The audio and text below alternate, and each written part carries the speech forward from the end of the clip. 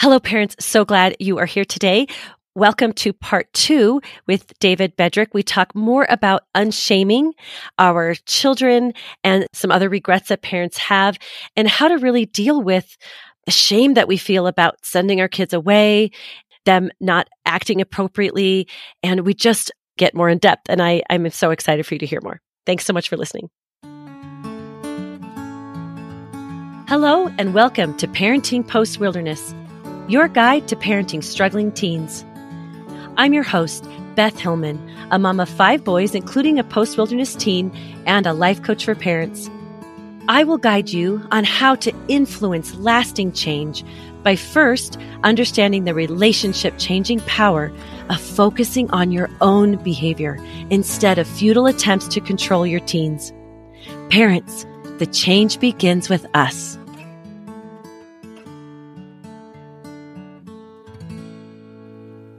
Have you studied much of family systems therapy and the person who started it? I just look for the person who started it and they give me a person. That's not.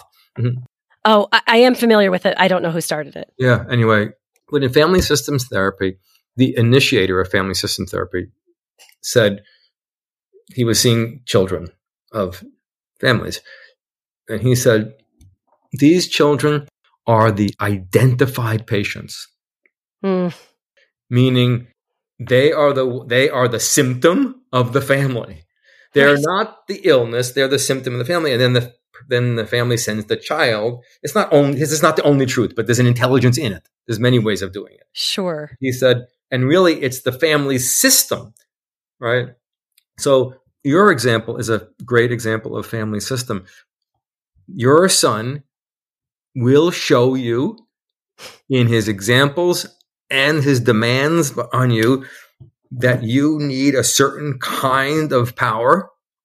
He will demonstrate it. He'll use it in not so well. He'll push you into it. And that's part of the relationship that he has with you.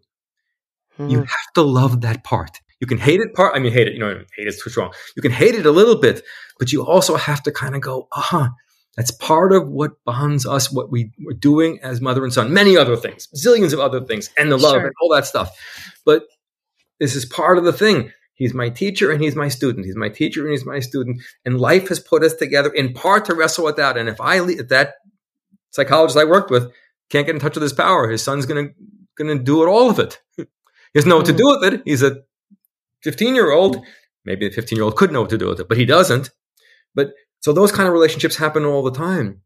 Somebody becomes the identified patient. I worked with a parent some time ago. A guy was incredibly successful, super disciplined, physical exercise. He had all kinds of expertises in the use of the body and martial arts and stuff, and all kinds of things about himself. He was like very successful, many different areas of his life, very together person. I was very impressed with him, a formidable man and believed in a good planet and doing amazing stuff. One of his children was like him, very disciplined, getting things done. But he said, I have a problem with one of my children. And I said, yeah, I bet you I know what the problem is before you tell me. He says, what? I said, they're not very disciplined. They're not very together. They're not tight as a drum. They're not, making the success steps, right? And what am I saying? That's smart, but not only so smart. I'm saying, I know what the problem is. He's not like you. That's getting solid. I'm not saying anything deeper. I'm just saying he's not like you. Now, the difficulty of that is this person has a value system like all of us that thinks, but the things that are like me are pretty good things. Yeah. And they may be. They look good on him. Right. But the son's saying, I'm a different kind of person. So he has to at some point think, my son is also a teacher. And then I have to say to him, are the ways in which you would like to not be making your next steps in life, not be so disciplined, not getting up at 4:30 in the morning so you can do your exercises for 2 hours before are the ways you would like to not be that way? Very, very little. I need to know those very, very little bit of those ways. What would happen? I would do this. I would read poems in the morning and do nothing. Oh, you'd read poems. So I need to get to know this part of him that's a little bit like the son who's being looked at as the identified patient. And then he can embrace that son. Otherwise, that son's going to feel like I'm the whatever. I don't like using the term black sheep, but you know what I mean? I'm the loser of the family because that's the value system. I'm not a teacher. I'm not somebody who has their own view. I'm not an authority. I'm not the healer of the family because I'm bringing in a whole different thing. I'm not the healer of the trauma from years ago that made us survive by being disciplined. I'm not all those things, right? I'm just a problem. And if that child soaks that in, then they'll soak in shame. They'll be against their nature and they won't know the beauty and intelligence that lives in them. That's a real wrestle. But in that case, the parent has to say, like you have to say, that son is also, he's me. He's showing me. Yeah, go ahead. I love that thought. I think that is very, very prevalent with the parents I work with, the therapeutic industry, because we're sending our children away to get help or to get fixed or to get figured out. You know, why the other siblings and parents are at home living their lives. And it is very difficult for that kid who gets sent away. That identified patient thing, I think, is so prevalent. How do you counteract that? Does it come from, I guess, a parent's understanding or knowing that they're actually just, what do you call it? A flag in the family, like, or an identifier, or someone who's actually. Sometimes I think of my son is the only. So he was our fourth son. He was the most courageous, and I really mean that, because I feel it. I can see it on your face. Yeah. Yeah. Everyone else sort of just complied. And I was really grateful at the time for compliant children. And then, this one comes along and because we're through it a bit, and things are going okay, I'm able to look and assess a little differently. And I think he had the most courage. Beautiful. So. And then you have to say, I need more courage in my life. Then you're the patient. Then you're the quote unquote patient too. Not patient is the wrong word, right? Sure. Right. I see. There's a courage in that. I don't like the way it's being expressed. I'm not okay with him putting me down, etc. I'm not okay with him using drugs that he could lose his life or be in jail or die. I'm not okay with that. But there's someone who is willing to break the common rules and follow himself, regardless of the cost. There's a quality in it, not the expression. You have to make that distinction. But he's able to say, screw it, I'm going to do this, whatever I want anyway. Yeah. Do I need some of that? Can I absorb some of that? How would I do that? Not by doing something awful and putting a needle in your arm and losing your life. Not in that way. But where do you need it?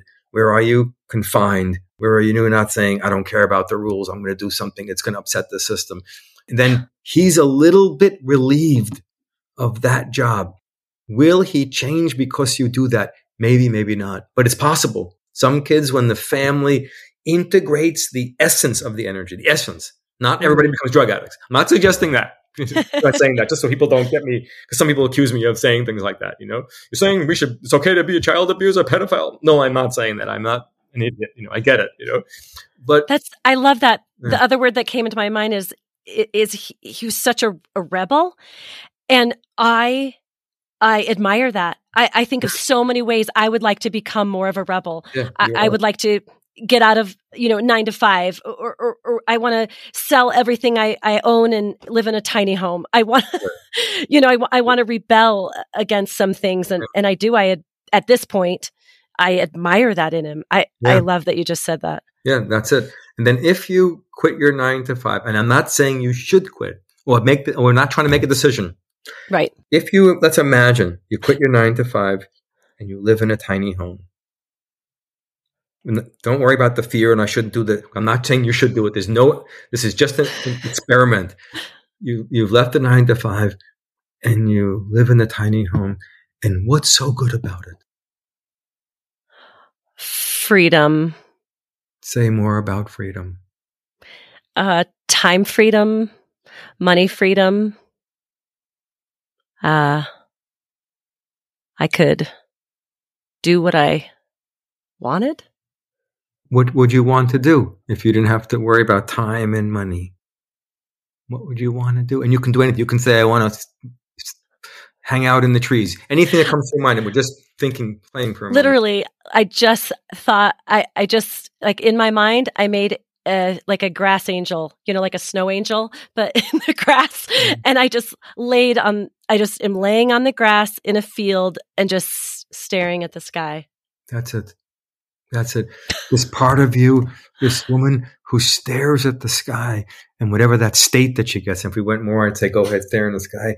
And that state you're in, there's a spiritual quality. Otherwise, because of the angel and the sky, there's a reflective, deep woman who is, and she wouldn't use just that power to just like, okay, I'll stand up to people. She's standing up to ideas about how to live as a person, as a woman, as a parent. And some of those ideas are oppressive. And she would break out of that. And then she would use her force to break out of that. When she broke out, what'd she do? Would she walk around pounding the pavement? She'd reflect deeply. Her spiritual center would become a very important part of her life. She'd be connected to the angels. So we have to know that about her. That's the place she gets to. Then we have to say being courageous means to be more like that. More time with the angels and maybe childlikeness. I don't know that, but I'm projecting onto you then. I didn't even know I was going to say that. Time and money are some of the biggest oppressors there are. Yeah. I mean it. Because they look literal. Well, there is only an hour. We did have to meet at a certain time, and I was 3 minutes late for that. That's really true. And I am going to charge $500, and if you pay me $450, I'm going to bill you, and I'm going to add my bank account. I get all that stuff, but it's not only true. It's one truth. It's very important, but money is not only logical. And now there's no single person I know who's only logical about money, whether they're poor or not poor, or whatever poor means. Man, they have a little bit of money. They have millions of dollars. They can hardly put food on the table. It's a deep, profound experience. And to the extent to which it's not literal, there's all kinds of values and ideas and insecurities and all kinds of things that we learn about those things that aren't only true, that imprison us. Those need to be unbounded. Otherwise, money looks like 5 and 5 is 10. It's not really like that. Anyway, and time. Oh my goodness. Time is one of the biggest things. Lots of cultures, dreaming cultures, Aboriginal cultures, including African American culture, doesn't exactly obey the time thing the same way. Because that's because you're irresponsible from one point of view. But there's another point of view where there's a flow to life and you don't do things when it's like not moving, etc. So time itself is a really radical thing to mess with. Yeah. I just want to support that in you. Thank you. That's awesome. I'm going to ask you one more thing, if that's okay. Ask me one more. So a lot of my clients and a lot of parents who do end up sending their kids away, there is so much shame around not being good enough, not being able to help their kid, not being the person who can help. Maybe that's too broad, but can you speak to them and how they can, they can do with that? Let me be more general first, and then if I don't hit something, ask me again. Okay. Here's the general thing. I have never met a parent who came to me saying, this is how I screw up. This is how I'm inadequate. This is what's wrong with me. This is why I'm not good enough. There's usually a little bit or a lot of truth inside that statement. There is something that needs help. They do need help to make some changes. And there's often an inner criticism. It's not just like I really do need to be more fierce with my son. I'm learning that I didn't know how to use my power quite when I threw the phone, but my power was in there. So I was learning that, and it took me a while to be able to meet him more strongly. Can you hear? I'm explaining the whole thing without a judgment. I'm still needing the help. I'm still needing to learn to do with the phone. I'm still not okay with what I did with the phone, but I'm portraying a self-loving attitude. Right? Okay. Wish I could have done it different because I'm still learning. I'm still learning to use my power. I'm still learning about the courage. Yeah, I'm getting there. He's a teacher of mine. That's important for me to learn that. Otherwise, I'm going to do certain things that aren't the best because I want to use my power in ways that really build love. All that's no criticism. Just true. That's the truth of the criticism. The rest of it, what you really should have. You really did screw that up. You really should never have done that. That really was a mistake. What I'm now echoing is not useful at all and hurtful. And whenever a parent has something like that going on in their mind, they need to have somebody say those words to them out loud. Please, I would say if I were the father in your family, if there is a father, I would say, and I was screwing up, I'd say, that's something saying to me, I'm a bad father for these and these and these and these reasons. and it's really rough inside of me and I'm feeling like a piece of turd, I'd say, please say those words to me as ugly as you can and help me defend myself. Wow. Okay. Help me defend myself. Help me stand up to that and speak back and say why it's not true, or why you're a jerk, or why you sound like my father who put me down all the time. And I don't think it has to do with my parenting. You've been putting me down my whole life about every single thing I've done. Help me stand up to that, because I am getting abused by an internalized critic. As a tiny little bit of truth, I should have done something different. I got it. I'm not saying I shouldn't learn or that I could do things better. I get it. I'm taking seriously that I want to learn as a parent and be a better one and grow. I'm taking all that seriously. But you beating me up day after day regularly does not make me a better parent. It robs me of my power. It robs me of my wellness. I now start looking at my child as a mistake that I'm making, as opposed to a human being. My child is not a mistake, and the guilt doesn't help me see my child. It blinds me to actually, I'm just seeing my critic putting me down rather than an actual human being who's trying to learn. I won't sit here and be criticized more than 1 or 2 or 3 times, and then I'm going to defend myself. And I'll take the piece of it that I think I'm really genuinely working on, but I'm not going to sit here and feel like I'm a piece of shit parent and feel guilty for more than a day, because it's not useful. I'm not saying I don't hurt things. Maybe I've hurt my child really badly. Maybe I did some awful abuse to them. I'm still saying, for that parent, walking around feeling like you're a bad parent is not going to mend that relationship.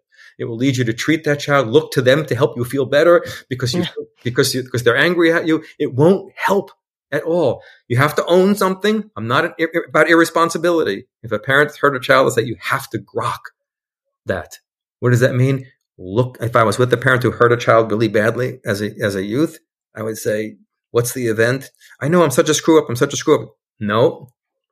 Let's look at the event. What happens to you when you get in touch with what happened? Well, I really screwed up. No. What happens to you? It breaks my heart. I want to know about your broken heart, please. Weep, wail, go to the broken heart. That's fine. That's a genuine experience. You're pain about that. I'm 100% okay. Needing to scream about how agonizing it was. I'm all okay.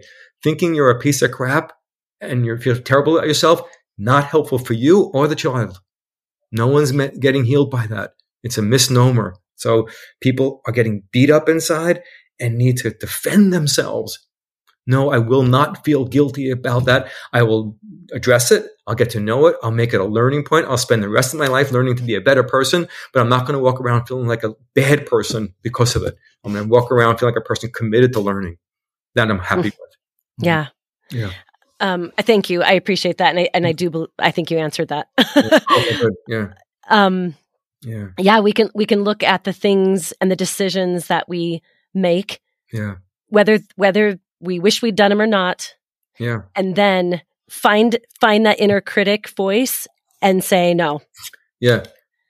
It's not useful. It's not people. Where does it come from? It comes from our own childhood and culture that we got beat up for not doing the spelling word right or whatever we did. We got criticized ourselves by something.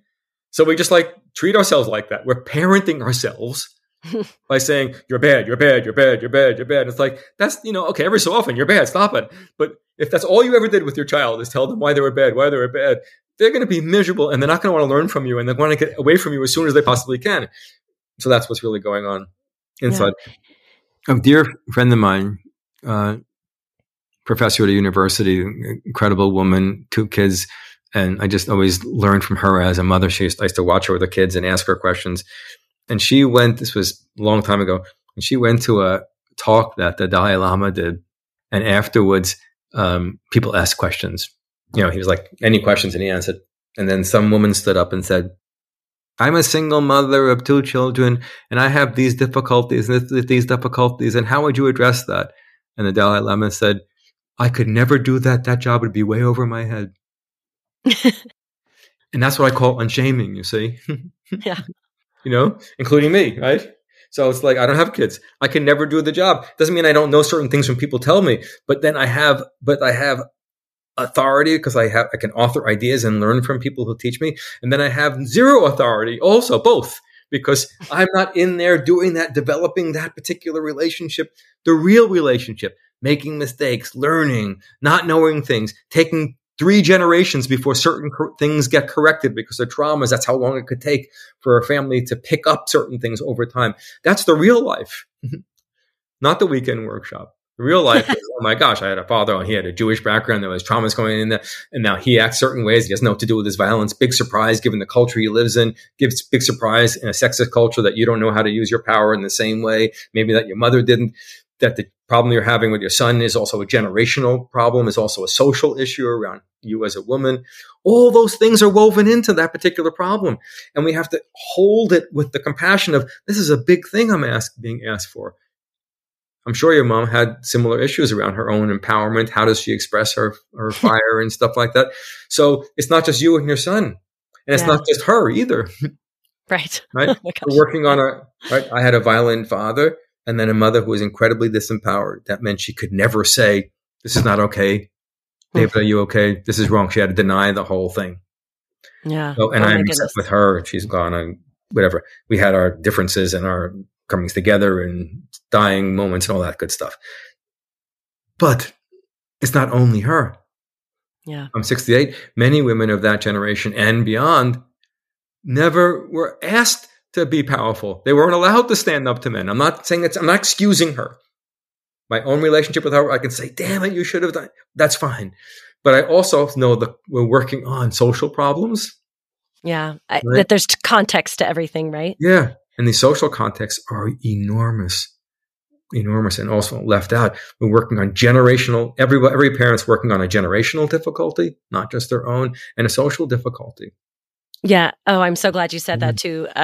Very much agreed. In fact, I really appreciate it when I have non-white clients because I'm white. And so I'm so grateful when I ask them about their culture or when they inform me about their culture. It just matters so much. It's a big deal. Yeah. How do we hold the family system? Well, I feel like I could talk to you all day. So yeah, I know. It's a great discussion. Yeah, I just thank you so much for being here, and thank you, Beth, for inviting me. Yeah, and helping us see. To me, this is somewhat new way to look at things and to explore. And I have been very grateful in my own life for your new lenses. Thank you. It's an honor. It's a privilege for me to have developed a certain kind of intelligence, meaning in ideas and frameworks, and then have people who want to hear. Yeah. I used to have a lot more trouble in my relationships. I remember going to my therapist 20 years ago and saying, I'm having trouble with my partner. And he said, he knew me pretty well. He's like, David, what are you doing with your writing? I'm now working on a 4th book. And I'm like, well, I'm not really getting the books done. And and he said, forget about your relationship work and get your book done. He said, you're looking for something that you need to get somewhere else. I censor my own self and the goodness of myself. I'm not saying nobody has relationship problems. But living a life. And so it's a privilege for me to have a place I didn't always have a voice in the world. So it makes my life better. I 100% agree. Parents need to be living their own lives even while their children are struggling. I think that's very, very, very true. Yeah, you need it. Thanks for wrestling with your son and talking about that genuinely. Mm-hmm. Yeah, thank you. Addictions are not just your problem. It's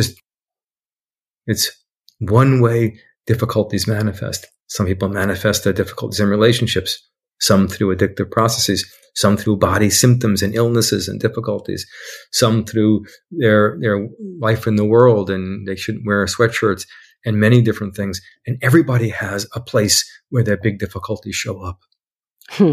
Everybody. And some people it shows up there. It's not because they're more sick or whatever. It's because they have the real difficulties and they show up in that way. So, and it's a real way and it's a powerful thing. And the whole culture needs to know a lot more about people who don't play by the rules. Mm-hmm. Yeah. Oh gosh, they really do. Well, I actually sent an email out just the other day about your Unshaming Addictions class, and I know you're going to be doing many more wonderful things. So I will continue to share your work with my audience, and I'm sure they'll be able to find your information in the show notes. So Cool. Thanks again. Lots of love, Beth. Bye. Okay, bye-bye. Hey there. Thank you for joining me today. If you know a struggling parent, please share this with them. If you have any questions or want to connect with me, you can find me on Instagram at Beth Hillman Coaching or through my website, bethhillmancoaching.com. And remember, parents, the change begins with us.